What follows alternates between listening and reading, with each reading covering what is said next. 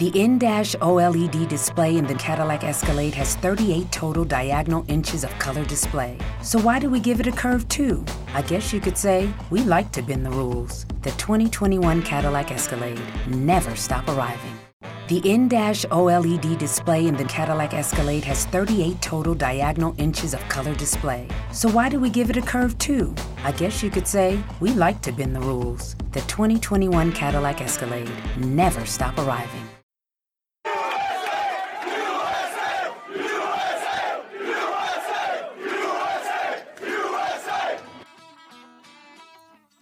Thanks for listening to Uncle Sam's Soccer Podcast, keeping you up to date with the latest in American soccer. And don't forget to subscribe.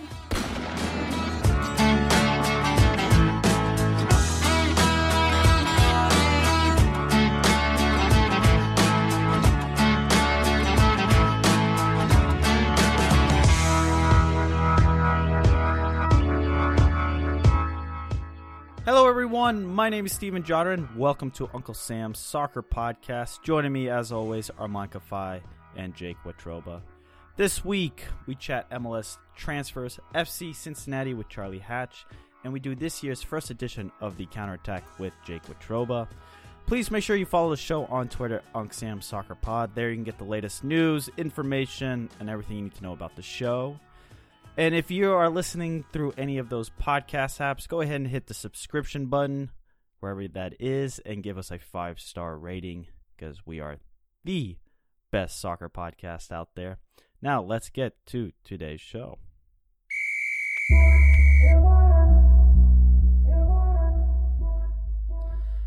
Well, Jake, you and I survived the polar vortex. How fantastic was that? Oh, it was great. Although I did take a look at the forecast. It's going to snow 5 out of the next 7 days. So I don't know. I think I might want that 50 below zero wind chill back instead of dealing with snow for the next week. There you go. And Armand, you are sick once again. I'm feel like I'm always sick. So here I am, sick again. Yeah, I played 90 minutes of soccer on Friday, and I guess my body was like, it's a terrible idea, Armand. Don't do that again, because I'm feeling sick again. But the caveat to this is I've watched a lot of A-League recently because I haven't been able to sleep until 2 a.m. So lots of Brisbane, Roar, whatever their name is, and Melbourne City. That's funny you mentioned that, Armand, because I also took in an obscure league yesterday morning. I watched the Indian Super League. Oh, FC Pune City? It's Pune.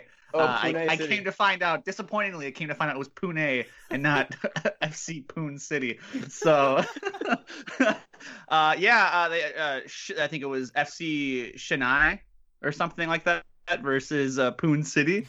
So the Punes came up out on top. So wait, Pune or Pune?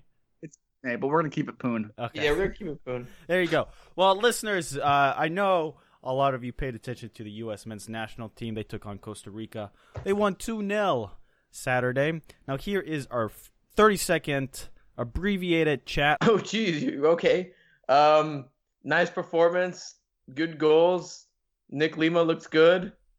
Go USA. They have clarity with Greg Berhalter at the helm. I really didn't care that much. All right, there you go. And the reason why I made Armand do that on the spot is go listen to last week's episode. We do get in-depth with Joseph Lowry about the U.S. men's national team and these friendlies. Now, let's get to MLS transfers because that really took the leading charge this past week in U.S. soccer.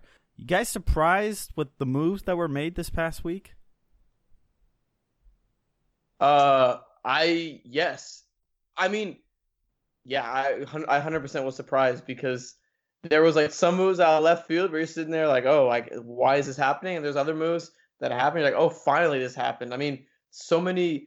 It was a big selling and a big, I think, I don't know if turning point is the right word, but it was a strong trend for MLS in the transfer window in terms of selling their pieces.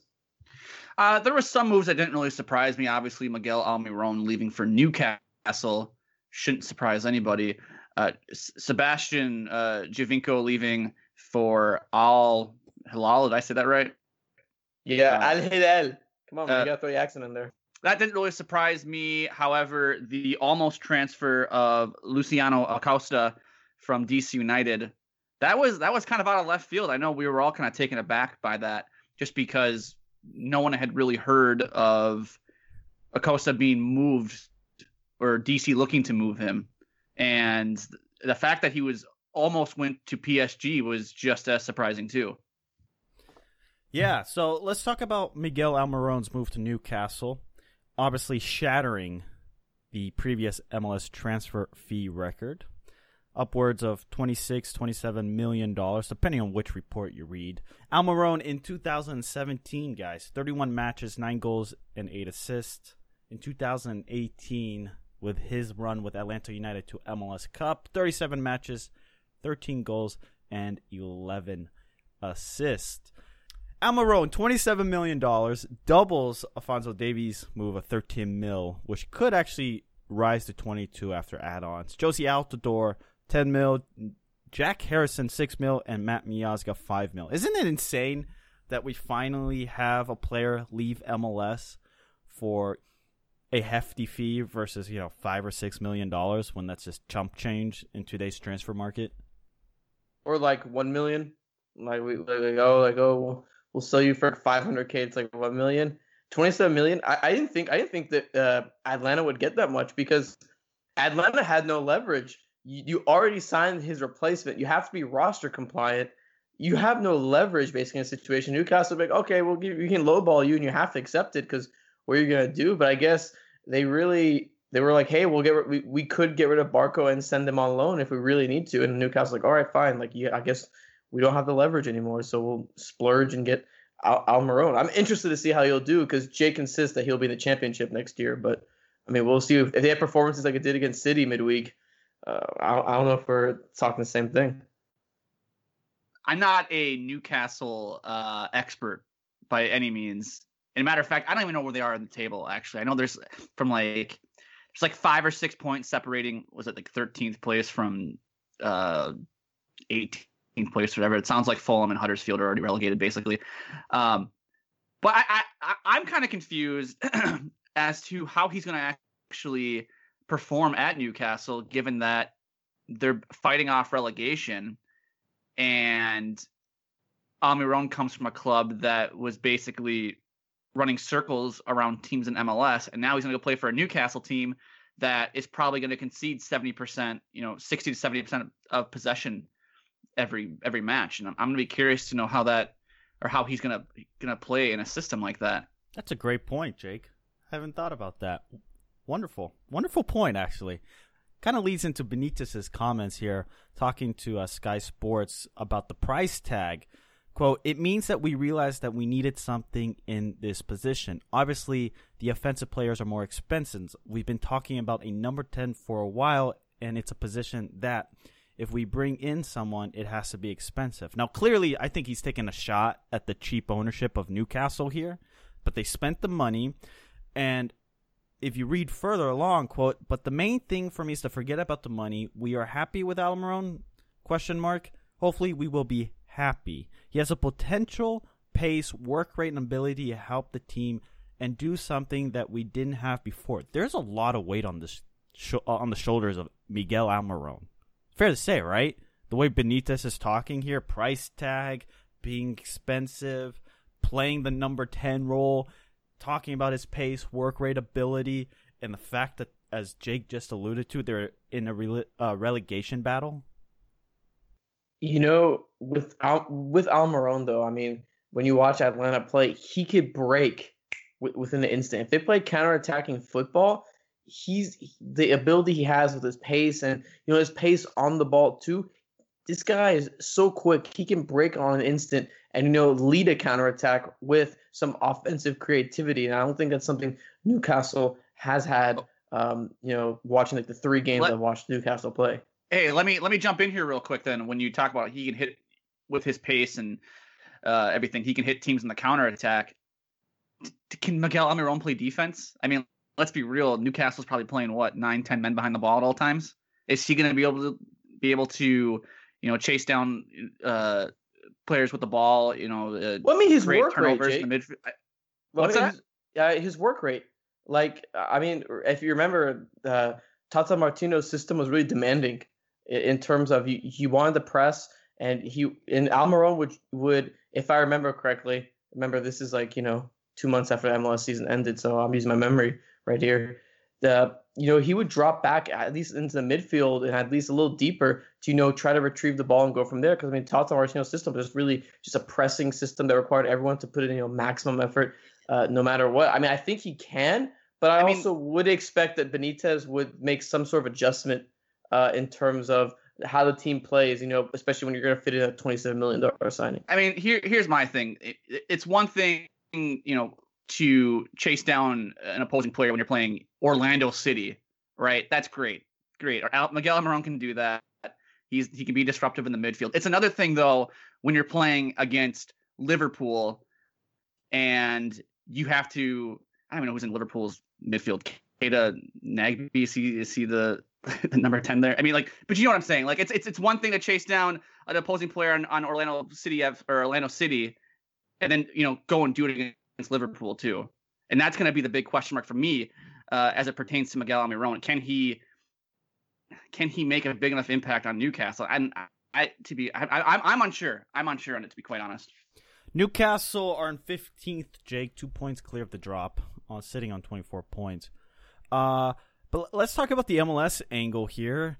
Atlanta United president Darren Eales, quote, "I think we can say after this transfer window, if you're a young player and you're a club in MLS trying to attract a player coming to the prime of his career, you're able to point to Miguel Almiron or Alphonso Davies and now say, look, you can come to this league and actually get noticed and moved on to top clubs and top leagues in the world." Guys, do we agree with this comment?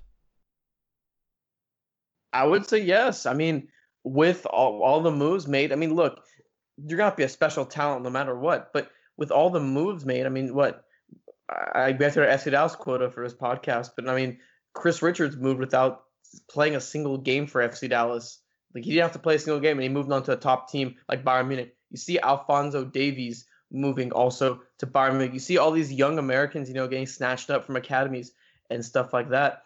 I feel like if you do well in MLS, this is a huge, stamp of approval from other leagues saying, hey, we're watching. I think, honestly, I know we're going to get to this a little bit later, the Luciano Acosta move would have been even bigger for this. I mean, it fell apart. It would have been even bigger that, hey, other teams are legitimately watching you week in and week out as maybe as a reinforcement for the team.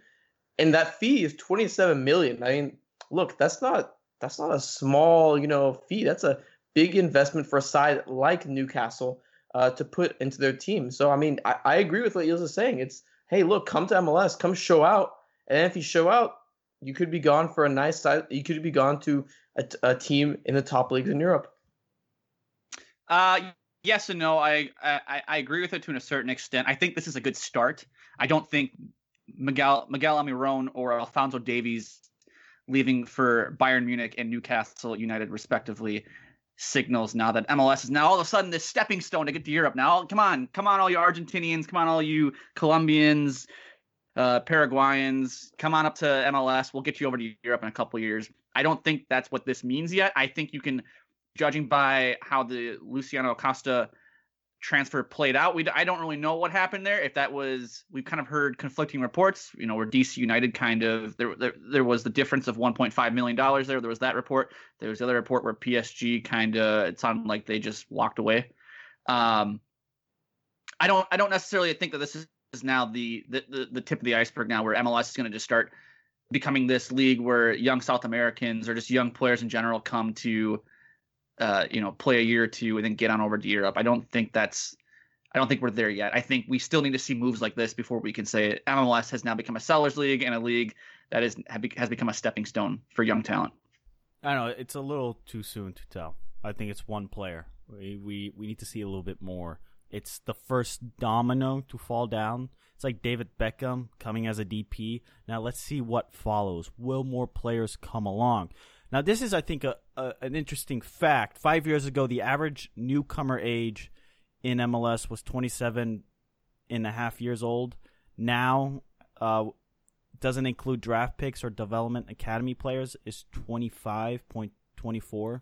So, 25 and a quarter years old. So, and this is coming from ESPN.com. It's a fantastic statistic. They're showing that MLS is growing into this youth moment just before they hit their prime, which gives them the opportunity to make the move. Now, if you're an ownership group, Armand or Jake, does this allow owners to realize, maybe we should go this route and try to see if we can invest and get a better return on it once they grow 1 or 2 years here in the league, and then sell them off for twice the price that we paid for originally? No, I don't think so, because you have to look into how much they actually do get. I don't know numbers off the top of my head, but I do know that MLS takes you get 3/4 of the fee, while MLS takes the other 25, and then only a specific amount goes towards general allocation money, while the rest of the money, goes towards other, just development of the facilities and stuff like that. I think the incentive is there for one to continue to invest in academies and not necessarily going after big name players or developing players from Argentina. I mean, we do see that, that Atlanta especially has gone for Pity Martinez with these sizable fees. But if you're the common MLS owner that doesn't have the checkbook of Arthur Blank, you'd rather invest in your academy because you get 100% of those fees compared to getting 75%. And that 25% could be used, towards, again, building a second team or a reserve team. I think they said DeAndre Yedlin's fee for the Sounders to help make Sounders 2. This is just off the top of my head. So you have all these things. I would much rather invest in my academy if I am a common MLS owner than go after a player like a Miguel Almiron. Rather would see academy players come up and, be an Alphonso Davies. You get to keep all that fee compared to only getting a certain percentage of it. I agree with Armand. I think it's a little bit of risky business to buy players from South America and think that you can, in a year or two, flip them for a profit. I think teams are better off investing in their academies and growing their young American talent, and then flipping them over to, Germany or England or wherever.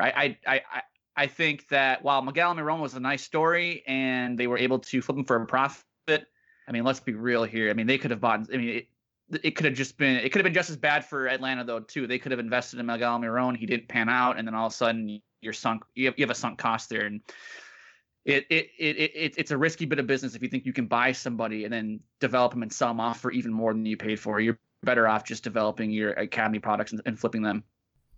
But let's talk about some other moves quickly. After scoring 68 goals in 144 appearances, Sebastian Giovinco is headed to the Middle East to a club I can't pronounce, Al Hilal of Saudi Arabia for $2.5-3 million. Although Giovinco does slam TFC in an Instagram post where he talked about wanting to renew his contract. He's tried. Guys, this is kind of a strange situation. It is, and my thoughts on it. I felt like this was coming. Your core of Giovinco, Altidore, and Bradley is aging really quick. Do you really want to sign Giovinco to a monster deal like he's probably expecting and demanding? And I think Ali Curtis has also came out and saying, hey, we offered him a deal to make him one of the highest paid in MLS. Well, that's cool and all, but I know from what we've heard, these Middle Eastern clubs in the UAE, Saudi, and Qatar, they do offer lots of, I guess, post playing incentives as well. Such as security and lots of money after you play as well. Look, I think Giovinco Sands kind of spin it. I mean, it's kind of like the whole Porzingis thing. In the NBA, you kind of want to spin it and make sure it's in your favor. That you don't look like the bad guy, the other guys look like the bad guy. Because I feel like a lot of people are ripping TFC now for what they're doing. But I mean, I think the writing was on the wall, and you know what? He's a great player and was a fantastic one. But I think it was time to move on. To be honest with you. Yeah, I agree. He's getting old. He can't be forking over tons of money to an aging star. And like you said, Josie Altidore, Michael Bradley, that core feels like it's getting older for TFC, and it kind of showed last year as they didn't make the playoffs. And as our Steven Jodaran has alluded to me through text messages, they will not make the playoffs this year. Don't worry, everybody. I wrote that down so we can come back to that come October, November. But no, this just he had it was time. It was time for him to leave the club. It was time for him to get out of MLS. He great player in the league, probably the best player to ever play in MLS. So unfortunate that there's this little clash of he said, she said thing going on here with Giovinco and the club. But I mean, TFC, they had to get rid of him. It was time. Yeah, I agree, Jake. I mean, do you guys know how old Sebastian Giovinco really is? What is this like? 32, yeah. 32, unless he was born in like the Dominican Republic where they don't have like birth certificates and stuff like that. Well, he's 32 years old. Like, so we do know. So you do know, but how are you guys calling him old at 32? 32 is not particularly all that old. Hey, man, MLS has become one of the best leagues in the world. 32 is getting the average old. age is 25, 25 and 24. I don't know. No, that's not the average age, Armand. That is totally you misreading that statistic.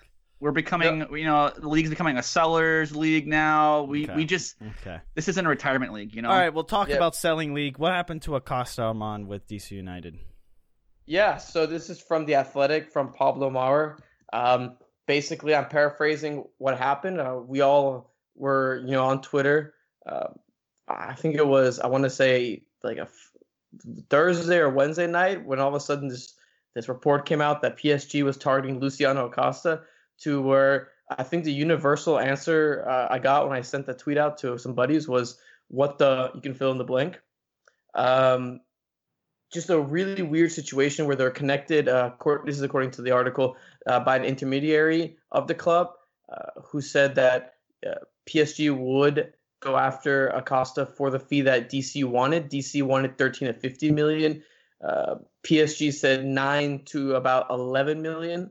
There's a little bit of a gap between the two.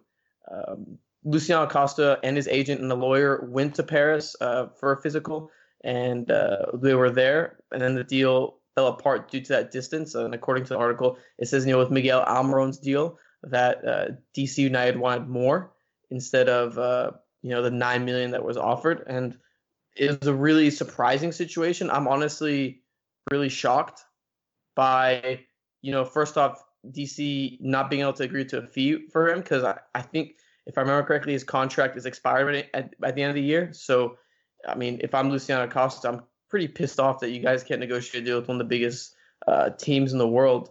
And it's just it's such a bizarre situation that I think this would have been a bigger deal than the Miguel Almiron deal, because it really, you have PSG looking at a player like Luciano Acosta, like, that would really put the league on notice. Like, hey, people are paying attention to your talent. And according to rumors, Armand, he wasn't even PSG wasn't even the only big club to be looking at him. Wasn't there Manchester City? I think Man City. I think from an initial report, and a couple other Premier League teams. Yeah. I mean, it's odd, and the fact that, I mean, we talked about this earlier about, is this, with the Miguel Almiron and Alphonso Davies transfers, is this the point where MLS can say we can send kids to Europe now? For as much as you can point at those two transfers, you can look at this and say, this is how screwed up MLS is. They stopped an Acosta transfer over $1.5 million or whatever the difference was. I mean, it wasn't much for these billionaire owners, obviously. And I think this, for as much as those two were, hey, look at how great MLS is. This is one of those potential transfers that can also. People can point at and say, yeah, but this is also what MLS can do to you as well, and it's kind of a blemish a little bit on the league right now.